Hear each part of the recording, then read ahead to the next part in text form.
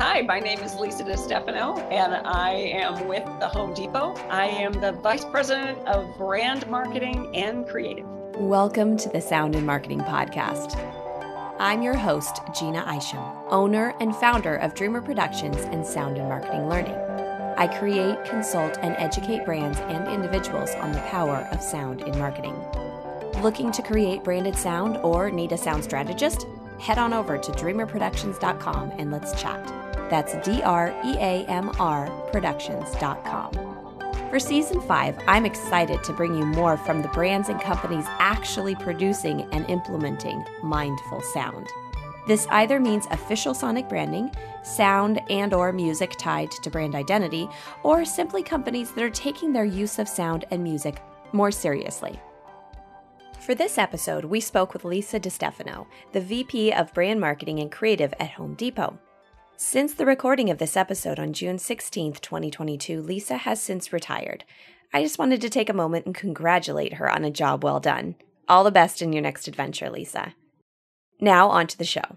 During her 9 years working for the Home Depot, Lisa was also involved with the creation and production of the Home Depot song, which we'll be discussing today. This song was so catchy that it's being parodied and remixed all over TikTok. Welcome to the show, Lisa.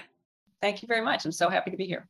My podcast generally has been focused on the voice manufacturers or the producers and stuff, and I haven't been able to talk to the brands that are actually using sonic branding and sound efficiently and effectively. So it's very exciting to be able to talk to the Home Depot, especially about this project. It's an exciting thing, and I don't think people necessarily give enough credit to using all the senses possible in the marketing practice and in connecting with your customers. And I thought one of the things as I was really thinking and preparing was that our brand and our category is a sensory category. If you walk into our stores, they have a smell. But there's a sound of DIY, there's a sound of doing, which we can incorporate. And when you listen to our equity track or the orange theme, you get that sound. And that's part of the magic of it, I think, and why people are attracted to it, is it fits authentically with who we are and what we do.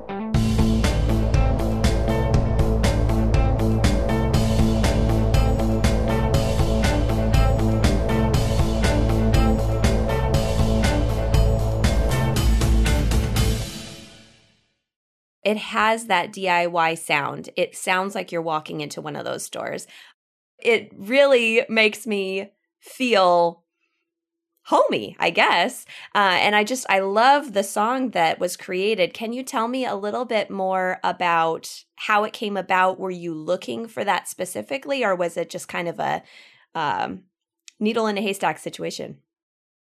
As a brand, historically, we've always felt that having an energetic tone, right, a doing, right, we empower doers. That is what we are in the business of doing. We were working on a brand new campaign. We were energizing around fall and really trying to think about how to prepare ourselves for that and to compare a full campaign. So in 2013, we had gone through a new transition with our campaign work. And we needed a sound, and we needed to be environmental track for that. And so was it intended to be our forever recognizable song or experience? No. But we knew right away when we heard it that there was something special about it. There was a pace, there was a tone.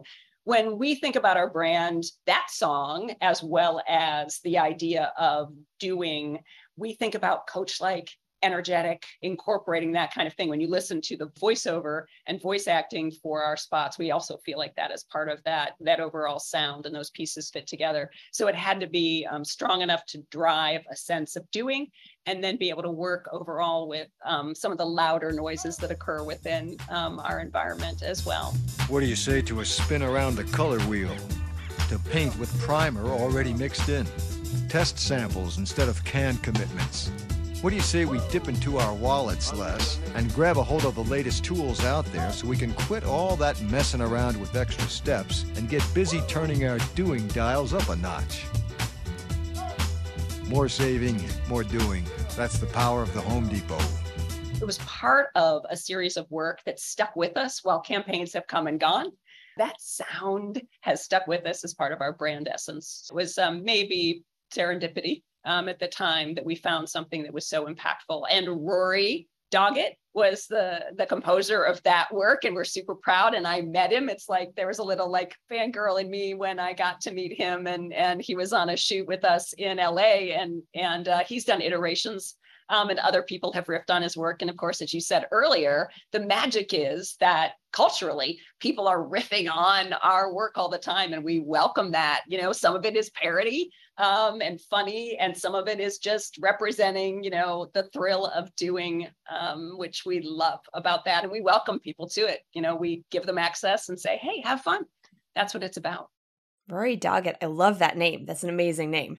Was he commissioned specifically to write this, or did he have the song and you're like, oh, we have to have this? Nope, he wrote it. He wrote it for us. And as I said, it's continued. We've gone back at different times and riffed on it. And one of the things that we love about that strong bass beat and the way it pieces together is that we also can play within that, because it's recognizable even when you start to do a little manipulation or a little change to it.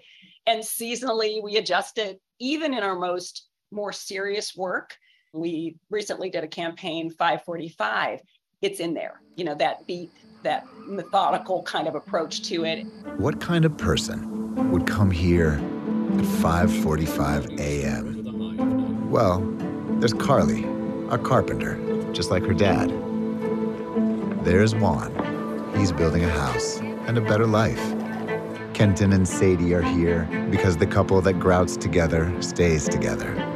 Mary's a drama teacher. She'll do anything for her students, even build sets before class.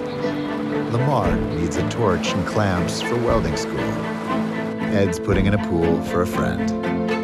We all need an Ed. That's who's in our parking lot at 5:45 a.m. Real customers made for doing. And at the Home Depot, everything we do for them. And even in our, you know, our more branded serious work or other work, it plays out really well. So it's been magical in spring with lighter sounds. It's been terrific in holiday with those kind of tones and bells that you think of from that work. And so it's been a really great baseline for us to build a lot of things. And it is so recognizable that we feel like it allows us to be identifiable and a trigger for folks, even when they're looking at our work. You were able to extract and use a lot of different pieces because, you know, now that I'm like playing it back in my head, you've got the beat, which can play on its own. And I think with the beat, you still get the essence of what Home Depot is trying to do. You've got the guitar, you know, so if you want to get a little bit more rock heavy, you want to get aggressive, you know, maybe you've got a big project with like heavy things. And then you have the bells. And I think the bells work for holiday. The bells can be for like maybe trying to attribute lighter DIYers. There's so many elements that you can use with this, and it's kind of fun to just see that this was like a serendipitous thing. Because I was going to ask you, why didn't you just go with a Sonic logo or a short mnemonic of sorts? Because there's a lot of companies that are focusing on that and then extracting from it. Is it just that this worked and you stuck with it? I think it was malleable in a way, and we recognized that pretty early on with a mnemonic or a sound logo. You know, it's a trigger, but it doesn't allow you to play necessarily in that same way, that extension. You have to work a little harder. In this case, right, we had this moment, and to your point, we could extract it and move it. When people use licensed music, right, it belongs to someone else. Often people have another reference. That's why people use it, right? It gives you a feeling, a connectivity to a certain moment, a memory, whatever the situation is. We created that and that energy, and now we get to riff on our own work and own it and be able to play with it and manipulate it, you know, engage with it and leverage it. That ability to riff on our own work versus we're needing to leverage. And plus it has longevity, which is amazing, and it's our ability to play with it.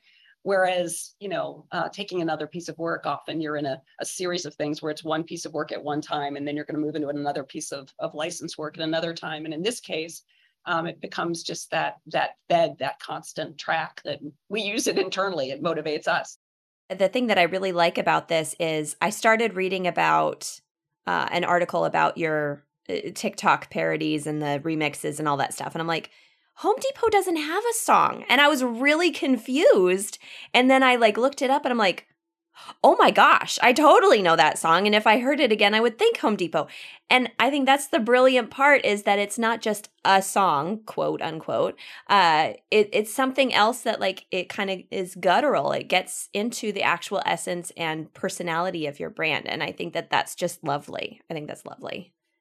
Yeah, and it's funny. We've had people put lyrics to it, which is really fun, and we've had people send us stuff, which is great. And becoming part of the cultural zeitgeist that goes on and being in that environment, it's a wonderful connectivity with customers and doers. And we have this relationship, we have this shared thing that goes on, that people are playing with it and enjoying it and amplifying it. Without having to be asked. And that is a really special place for a brand to have a connection, even if it's sometimes fun or silly, or even, sometimes, a parody is not necessarily always flattering, but we're into it because it's people playing and having an experience, and it's all about our brand and their connection to it. And it's something we can always build on. And the TikTok piece was a surprise for us.